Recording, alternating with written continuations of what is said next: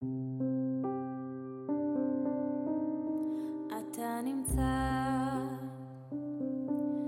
ולא ישיגך שם האוזן ולא ראות. Welcome to Israel from the Inside, where we try to break out of the echo chamber, surfacing the wide array of often conflicting viewpoints that make up the mosaic of Israeli life. I'm Daniel Gordis of Shalem College in Jerusalem.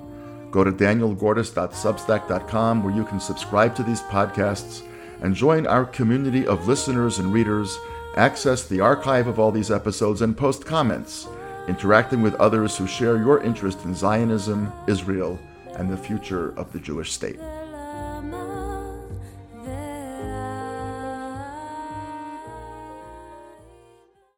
I'm sitting today with Karen Brunwasser, who is involved with a fascinating project called Mekudeshet, which we will get to in just a couple of minutes. So first of all, Karen, thank you very much for taking the time to be with us today. It's an honor to be here. And before we get to your work with Mekudeshet and its vision for Jerusalem, just a little bit about you, how you ended up here, where you're from, and all that.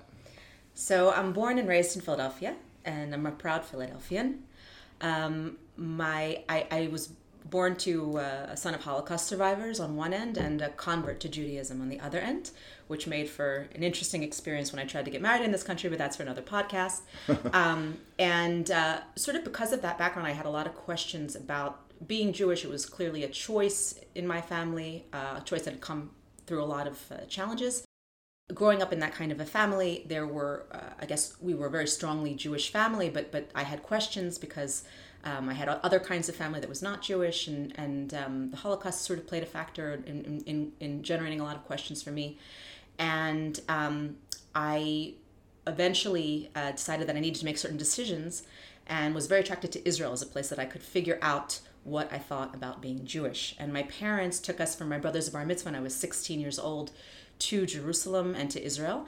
And I wound up just being enthralled with this place and not being able to get over it. I spent many years coming back and forth until I finally made Aliyah when I was 28. And then I made Aliyah to Jerusalem, let's say just at the end of the Second Intifada in 2005. And I came back to a city that was kind of on its knees, that had been brought to its knees, and realized that if I wanted to stay in the city, I needed to get involved in. Well, maybe I'm going too far with that answer, but I'll stop there. So it's actually interesting, you and I have known each other for a very long time, and it never occurred to me until this moment that it might very well be that part of the work that you do in Mekudeshet, which is about bringing different groups together, and we'll hear more about that in just a sec, might actually have its roots even in your family makeup, in terms of all kinds of people bridging divides and all that sort of thing. Very much so. When you grow up in a family where you have, real strong Irish Catholics on one side and Jews on the other, it means that when somebody makes a derogatory remark about goyim, they're talking about your family, and alternatively when there's sort of strange comments made about Jews, it's about you.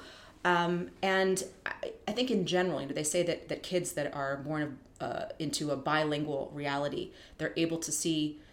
They know from a very early age that there are different perspectives on things, and I think that had an effect on me. And I also grew up in the city of Philadelphia in public school, which was really a formative experience because I grew up in one of the most diverse school districts in the United States, and from a very early age knew Black kids who were coming in from low-income neighborhoods of the city, all kinds of immigrants, Latinos, all different kinds of people were my everyday life.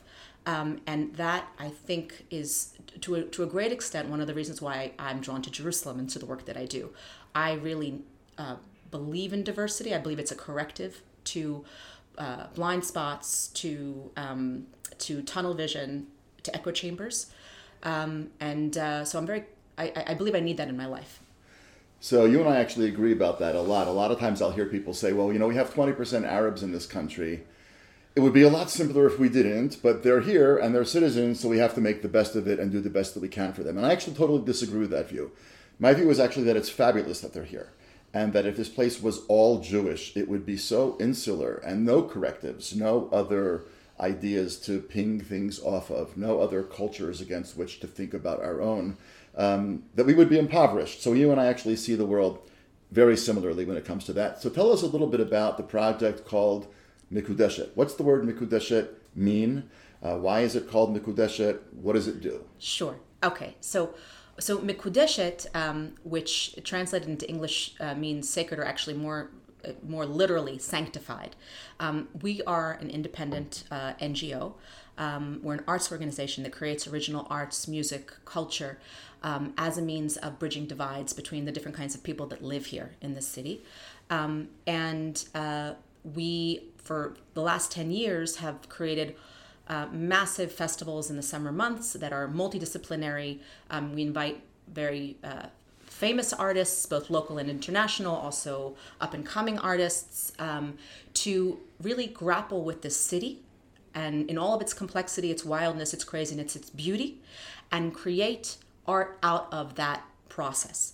And we, because we believe in Jerusalem and we believe that this city has with all of its brokenness, actually is the challenge that we must be dealing with, both as Israelis and maybe as humanity.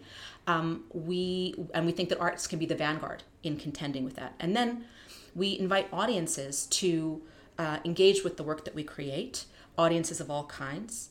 And we hope that our work humanizes let's say, some of the issues that we have here, so that you could perhaps see potential where before you only saw a dead end. So Mekudeshet, obviously, also in Hebrew, you're right, it obviously means sacred or sanctified or holy. Right. It also means consecrated. Right. So you can consecrate something for the temple. Back in the days when there was a temple, Correct. You could consecrate an animal or whatever. It would become hekdesh. And people all know the word kaddish, which is obviously a prayer, which is to sanctify God's name. It's got nothing to do with death. It's about sanctify God's name. And Mekudeshet also means married. So if you go to a traditional Jewish ceremony, after the ring part, the person officiating at the ceremony will say Mekudeshet, Mekudeshet, Mekudeshet. She's married, she's married, she's married. And I love the image of marriage for what you do. Because I'm definitely married to Jerusalem. Well, you're married to Jerusalem, and what you're saying also is that these populations are also married to each other. And we all know that marriage is tough. Like, you got to work things through, and it's not. But you're in it for the long haul, hopefully, right? So I think the image of, or the metaphor of marriage is really great. So who's married? Who are these various populations that you're talking about? People listening to us might be saying, "Oh yeah, okay, well, obviously Jews and Arabs," but it's much more complicated than that. So who are some of these populations who you're bringing together? Wow. It's much more complicated than that, for sure. There's certainly the East-West divide in the city. The Palestinians and Israelis, Jews and Arabs. Right, the Palestinian Israelis, or the Palestinians being on the east side of Jerusalem by and large. Correct. The Jews by and large being on the west side, unless they move to the east side to make a point, but that's a separate group of people. Exactly. And also, important to mention, not all your listeners might realize this, but the majority of Palestinians who live in Jerusalem are not Israeli citizens, unlike Arabs who live within the Green Line in other parts of Israel. It's actually, I think Jerusalem's the only city where Palestinians who are not Israeli citizens and Jews live together. And by the way, those Palestinians are also not citizens of the state of Jordan.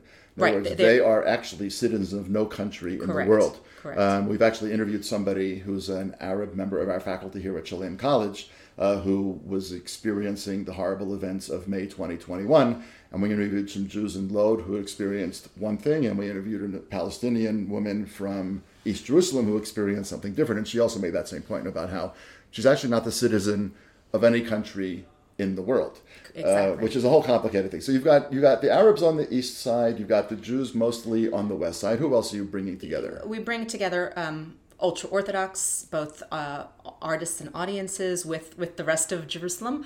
And so those are, let's say, the ones that are the big groups, the ultra-Orthodox, the East Jerusalemite Palestinians, and let's say, there's never a good word for this, but the general Israeli population, which is Jews of different kinds who are not ultra-Orthodox, but it's actually, of course, much more than that. There's also a divide between political perspectives, both right and left, and whatever's in between, and there's also tradition versus contemporary, modern, liberal tendencies. There's everything in Jerusalem, And sometimes the most acute conflicts actually come in places that you don't expect. So Jerusalem will challenge everyone, and the thing that's wild about it is that it's not a kumbaya kind of project. This is a real city that we live in, and so we don't have a lot of illusions about this being a puzzle whose pieces can ultimately fit together perfectly. The pieces don't fit together, sort of like marriage, right? Like there's no such thing as true compatibility, let's say, in marriage, and there's no such thing as getting it all fixed. In Jerusalem, some pieces can fit together some of the time, and others at other parts of the time, but they can't all fit together at once. So we navigate that, and we use art, which is a very, and especially, let's say, sensitive and human tool to navigate that process. So you do a lot of different kinds of art, and I've actually had the privilege over the years of attending some of the events, which have been truly memorable. I mean, really memorable, just because of who's there. I mean, you're sitting on the lawn, and there's Arabs, and there's women in hijabs, and there's ultra-Orthodox guys with their tzitzis, It's really kind of amazing to me. But one of the forms of art is music. It's not the only one that you do, but you do music. So let's just focus on music for a second. We've actually done a couple of episodes in the written version of this podcast, which is the Substack that comes out earlier in the week, looking at some Israeli songs. We did a whole analysis of Meir Ariel's Modeh Ani. We did a whole analysis of Naomi Shemer's Ala Dvash V'Ala Oketz, came out a couple months ago. Because music somehow, as you point out, I mean, music is really a kind of a window onto the soul. And so, and everybody can appreciate it, I think. Everybody gets moved by music. Not everybody's going to get moved by the plastic arts. Some people can walk into a museum and it just doesn't speak to them. But it's the rare human being who doesn't have some memory of goosebumps from some moment of music. So music is obviously very rich with potential here. So give us some examples of concrete examples of what kind of music has brought what kinds of people together in the work that you guys have been doing. Sure. So early on, we realized in our work that we should be doing work that is specific to Jerusalem, we call city specific, and should be dealing with issues that are specific to Jerusalem. And one of the obvious one that you need to contend with when you're in the city is sacredness, right? That's actually how we got to the name Mekudeshet.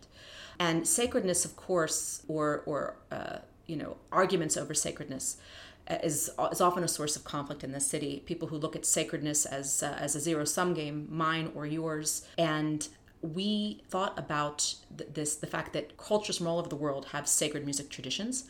And what if we could gather musicians from countries all over the world, from all different faiths, from all different backgrounds, and also from the different traditions and cultures that are here and locally, and try to create a festival in which sacredness was a bridge rather than a source of conflict. So what kind of music did people hear when they went to it?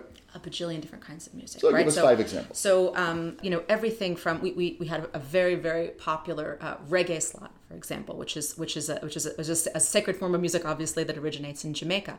But we also had Shabab al-Andalus, for example, and this is an extraordinary Moroccan ensemble that is comprised of Muslim musicians, but when they came to Israel, they performed together with Harav Chaim Luk, Harav Chaim Luk is originally himself from Morocco. He's a rabbi, but also a really exceptional paitan. A paitan is someone who is a performer of Jewish liturgical music, mostly from the Middle Eastern. And these musicians are of what background? They were Muslim. They're Muslim. And he's Jewish, obviously. Okay, so you have on the stage here these Muslim musicians together, singing and performing with this very Orthodox rabbi. Exactly, and using that music as a way of celebrating one another's cultures.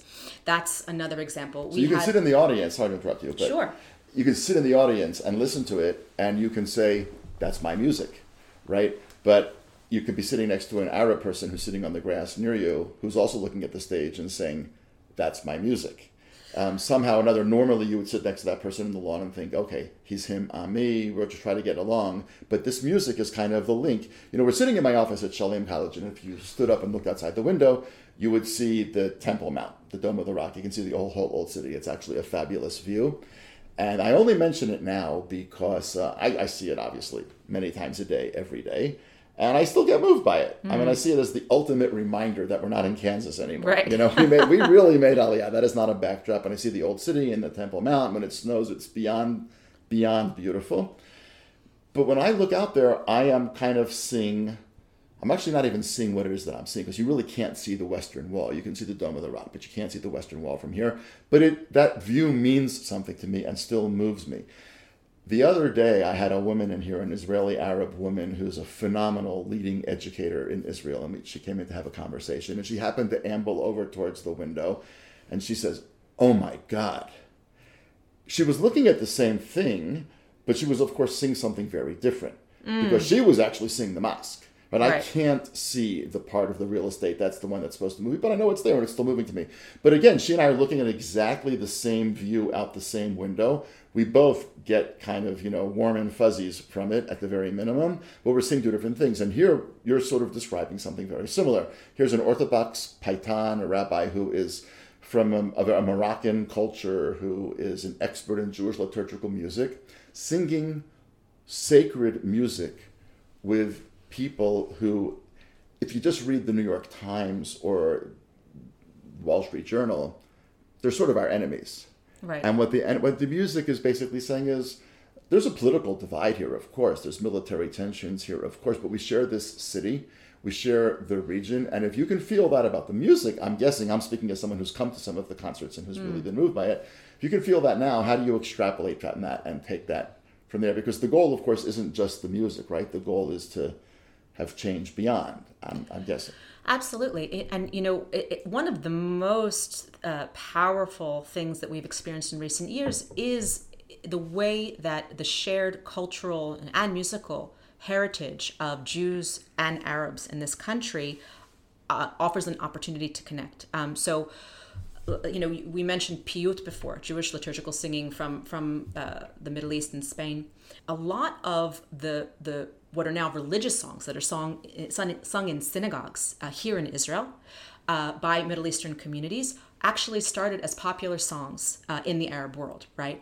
So that, we had a concert a few years back where somebody that I knew, who was not somebody who would come to a coexistence event, was in the audience, and there were songs being sung in Arabic, but she's of Middle Eastern descent, and those were the songs that her grandmother sang to her, and she cried, and it completely opened her up in a way that was, So she's Jewish. She's Jewish, yeah. Right, Jewish but woman. what made her cry was these Arabic songs. Exactly. Because they were the songs that her grandmother... They're her songs too. Right, And many of the leading musicians in the Arab world prior to the creation of Israel were Jewish. So you have a really popular Israeli musician called Dudu Tassa, and he's descended from a family of Iraqi musicians who were incredibly popular, really influential in Iraq in their day. And he now has a band called Dudu Tassa and the Kuwaitis that is reviving that music. So in fact, there's a general revival of Mizrahi culture and music happening in Israel, where you have second and third generation Israelis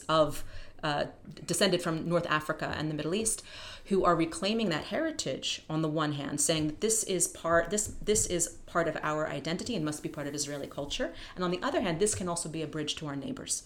We have this, one of the people who performs with us often is Rabbi David Menachem, who's also a very, very accomplished paitan and a composer and a rabbi, and he sings sold out concerts of Kulthum, who's like the most famous singer of Arabic music from the 20th century, real diva, right? Egyptian. But that was music that everybody loved, and he sings her music. It's just sold out concerts, including old, religious Jews from the Middle East, but also young people. And when these concerts are in Israel. These concerts are in Jerusalem, in Israel, all over the place. Just to make sure everybody understands, here's this Orthodox rabbi. I mean, I've been to his concerts. He's the real deal. He's not some Orthodox light. He looks like he's in Shas, right? And he was very close to Ovadia Yosef. Right, he looks like the real deal. Yeah. And here he is singing songs to a packed house, which are in Arabic, written by sort of the Joan Baez of Egypt or something like that. Yes. Right. And what's so funny is whenever... I think I just dated myself by saying Joan Baez, but whatever, okay. I like Joan Baez. She's timeless. But what's amazing also is how our Palestinian colleagues and friends respond to him. When they see David Menachem singing in exquisite Arabic, their minds are blown. They don't even understand what's going on or what's happening to them. In other words, this experience of music blows people's minds and opens them up to possibilities that they didn't know were there before. That's what we're trying to accomplish. So, two things that you've said so far have reminded me of Israeli television shows. And Israeli television is actually a great way of looking at an Israeli society. Not all Israeli television, some of it's horrible. Cops and robber shows and all that. But I was thinking of Shtisel, and I was thinking of Fauda, right? Because normally I think most of our listeners think, there's these Israelis that speak Arabic. Right. They think of undercover soldiers, Right. who can infiltrate Gaza or Nablus or whatever, Shechem. But there's also Israelis who speak Arabic who sing and open people's hearts. It works both ways. And of course, Shtisel is one of those shows that when people have a conversation about Shtisel, they can have a conversation about Israel for a very, really long time and never once mention the conflict, because the conflict never enters Shtisel. Shtisel is about broken hearts and whole hearts and good marriages and bad marriages and people who are happy with their work and unhappy. And part of it is about art in the ultra-Orthodox world. Correct. Because Kiva, who is one of the main characters, is a man who really wants to be an artist, but that community frowns on it. He's very much an outlier because he's a painter. So in your experience with the ultra-Orthodox world, of the people that are involved with Mekudeshet, who are obviously a self-selecting subgroup of the Haredi world, tell us a little bit about the place that art has in the ultra-Orthodox world these days, and how this exposure on their part to all these other kinds of people, what are they taking home about all of this? Wow. It's a great question. It's a big question. So, in the ultra-Orthodox world, there are, in general, certainly for men are supposed to be studying all the time, right? Yeshiva, right? They're supposed to be in yeshiva and doing things that are, let's say, that are external to taking care of your family, being in yeshiva, doing the stuff that is kind of the heart and soul of ultra-Orthodox life are frowned upon unless they're in certain contexts, Ben Hazmanim and other things. So even the notion of I'm going to be an artist who's not doing Judaica for the purpose of creating ritual objects, but somebody who's going to be an artist from the point of self-expression, there's already a challenge built into that. And also with women, it's a little bit easier, but But it's harder in terms of hearing women, right? Do they have an issue with that, right? There are issues in terms of certainly in terms of women's voices, right? Right. Women's voices are can only be heard among other women. So do they come to performances where women are singing, or not so much? So it depends on who it is.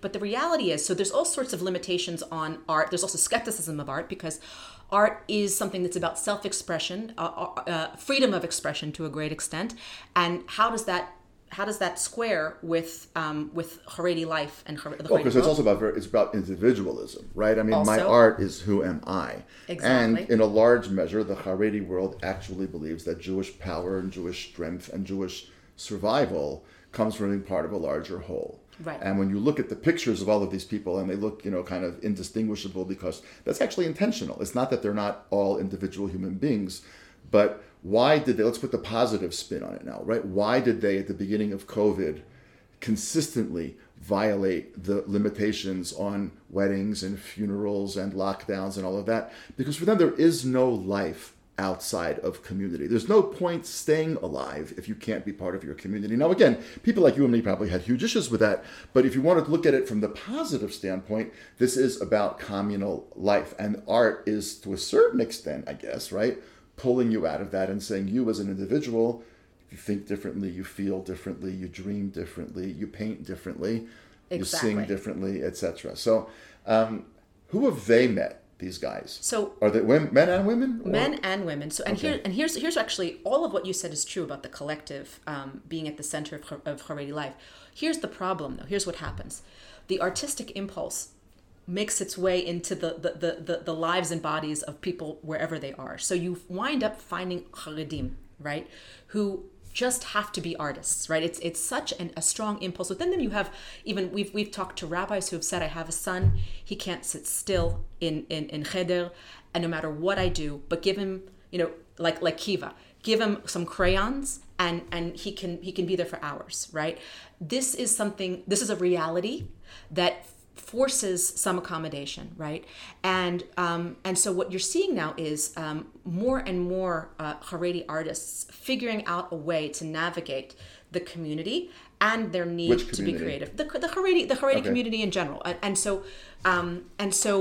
there are all sorts of limitations. So, for example, you have now a really impressive and growing department of Bezalel, which is Israel's art and design academy, that is for Haredi women. Okay, that are and a lot of times the way that it is justified is that these women are then, if it's directed towards ultimately making a career, then you can justify studying art. If you're going to be a graphic designer or something that allows you to make a living from it, then it's an easier pill to swallow. But there's also people that are just going to be proper artists there, dancers and visual artists and that sort of thing. But how do you teach the history of art, which you certainly teach at Bezalel, to Haredim when so much of the history of art is Christian art? Right. Right. So there's a library of art there, for example, of art books, and part of it isn't there. Part of it is taken out. Part of it is censored. There's books that you would assume to see in an art school that aren't there, for example. And there are certain words that you don't use. You don't say a hatzaga for a play. There's another word that's used. I don't even remember what it is. But there's all kinds of limitations that need to be navigated. That being said, put the limitations aside. You have a growing number of Haredi women in art. We have two communities, a community of Haredi women who go through something of a master class with us at Mekudeshet, and a community of Haredi men, ultra-Orthodox men, that go through a master class, because these are people that just need to express themselves. They have that impulse, and they don't have in their communities the resources to figure out how do you become a professional artist necessarily, right? How do you take advantage of the grants that are offered by the Ministry of Culture? How do you create a resume in an artistic context? How do you produce? Like, there's a million pieces that they sort of they are looking for help with. So we, as an organization that does professional arts, we both sort of do some mentoring and training, and then in many cases some people want to actually create with us, and some people just want the training and just want to come to that kind of stuff and don't feel comfortable being part of the broader sort of events of Mekudeshet. They couldn't come to them, right? So Mekudeshet is serving different kinds of people in different kinds of ways. The common denominator is that you're open to everyone, and that it's through the arts in a variety of ways, right? Exactly. So now, I could sit here and talk to you forever, but Right. I want to ask you two different kinds of questions by way of beginning to wrap up. So the first one is, let's say somebody, at the 30,000 foot level says, Yeah. okay, Karen, I would love to come to concerts, and there's master classes, and there's this group, and there's that. Yeah. What's the impact on Jerusalem? Has Mekudeshet left a fingerprint on Jerusalem in your estimation, they might ask you, and what would you say? I think absolutely. I think when we created the organization, I mentioned that it was a time when Jerusalem was really licking its wounds from the Second Intifada, and there was an effort that was not just us; it was also the municipality and Nir Barkat, and it was other institutions and artists around the city, an effort to revitalize the city's cultural life, and we played a very leading role, I believe, in that. And today, Jerusalem's cultural life is absolutely bustling, not only in terms of the amount of stuff, but also the quality of stuff, and also the uniqueness of stuff. In other words, things that emerge from Jerusalem. And I think that the way that we did city-specific art has influenced the scene more broadly, and you see really interesting stuff coming out of the city because people deal with the city very, very directly. But I think more broadly, we have spent many years trying to figure out how you contend productively with the diversity of the city, making many mistakes along the way. And now we have a team at Mekudeshet, which is about a third Palestinian, about 15% ultra-Orthodox, and that's unheard of, not only in Jerusalem, also in Israeli society. There's no other professional arts organization that has that kind of diversity.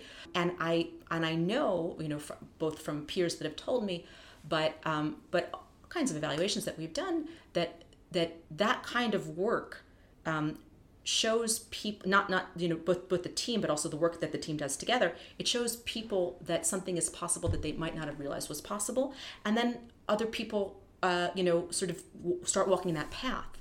I think also that one of the things that we've done over the years, and which we're trying to do again now, is we go into places in Jerusalem that might be underappreciated, undervalued.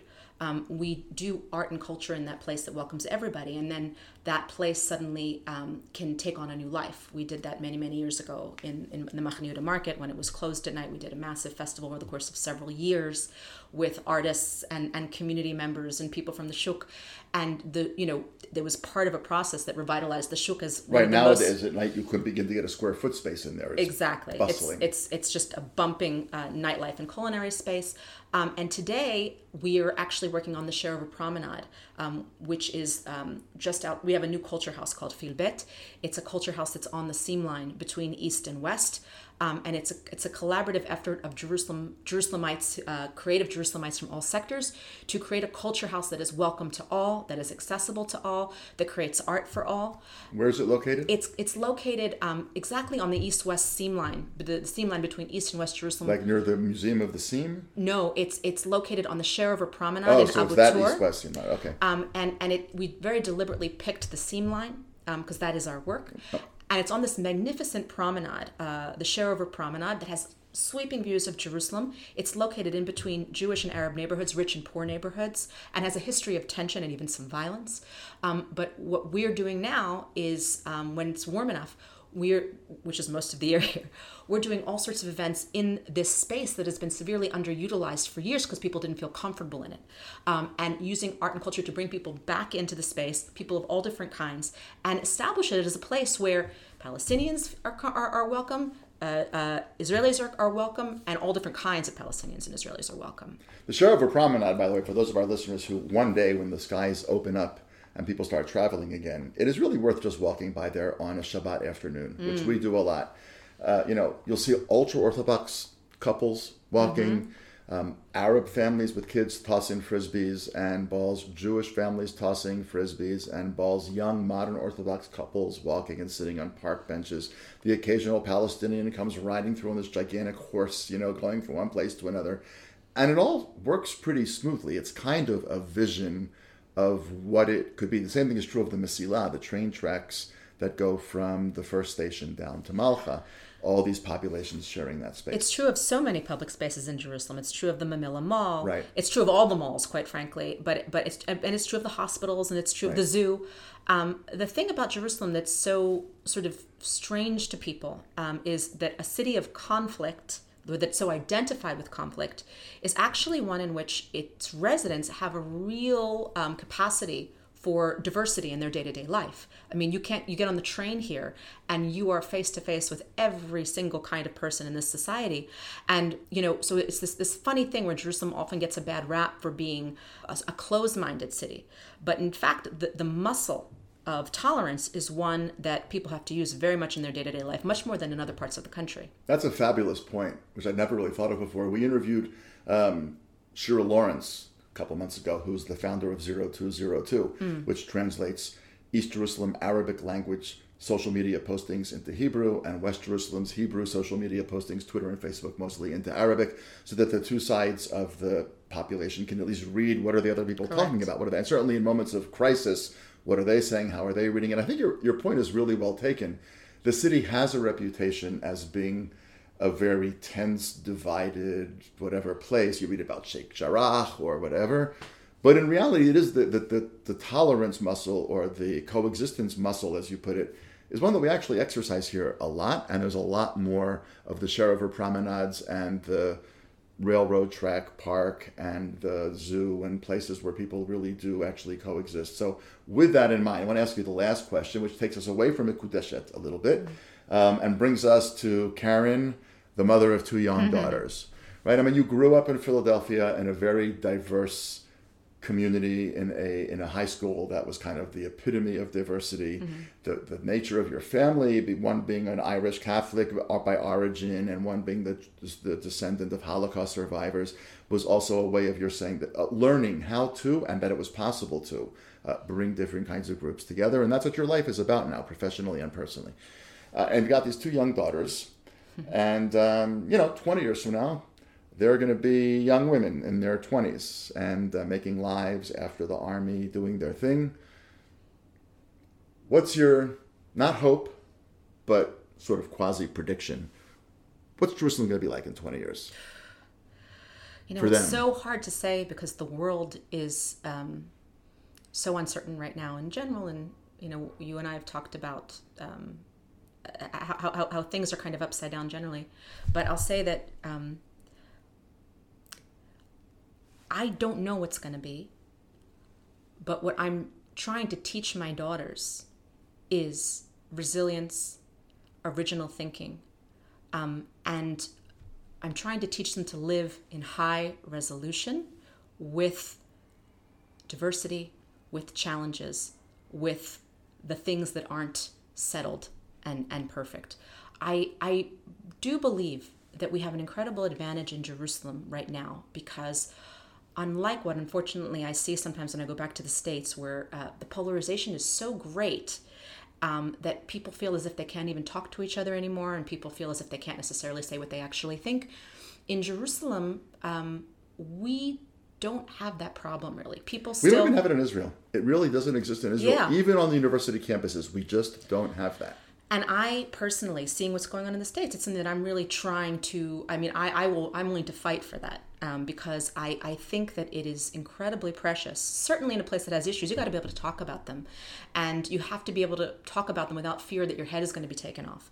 And because, I'm sitting in Jerusalem all the time, not just in my organization, but there are organizations all across the city, civil society. If you go into the municipality, if you go into the supermarket, and if you go into the hospitals, wherever you go, there's all different kinds of people who are working together, but also talking to each other about the issues. And I think that the fact that we're still talking to each other is really, it's really important and maybe bodes well. We are kind of in uncharted territory with the world right now in terms of the way that technology is allowing for manipulation that never really we never contended with before as people and surveillance and all sorts of things that, make me very nervous as a mother. But I am very happy that my daughters are growing up in a place where they can be, I hope that they will be independent thinkers. I hope that they will know all different kinds of people. And I hope that they will be able to get past the political abstractions that dominate discourse on social media and down to the ground where the actual people live, whatever their headdress or lack of headdress is, and know that they're people and have relationships with them. That's what I want. And I think that is very, very possible in today's Jerusalem. So in that way, I think that 20 years from now, Jerusalem could be a place that's doing better than other places in the world because we can still do that. I couldn't agree with you more. Israel is a place like that. Jerusalem is a place like that. And it's a place like that in no small measure because of people like you who do the work that you do and the work that Mekudeshet and your colleagues do. So it's uplifting. It just fills us with a sense of optimism and a sense of a bright future that in this day's world, as you noted, we desperately need. So for sharing your insights into what you do and who these people are and what the future might bring, thank you very much for your time. It's a pleasure to be here. You've been listening to Israel from the Inside. Go to danielgordis.substack.com where you can hear more of these episodes. If you have ideas for topics you'd like us to explore, we'd love to hear from you. Until next time, I'm Daniel Gordis.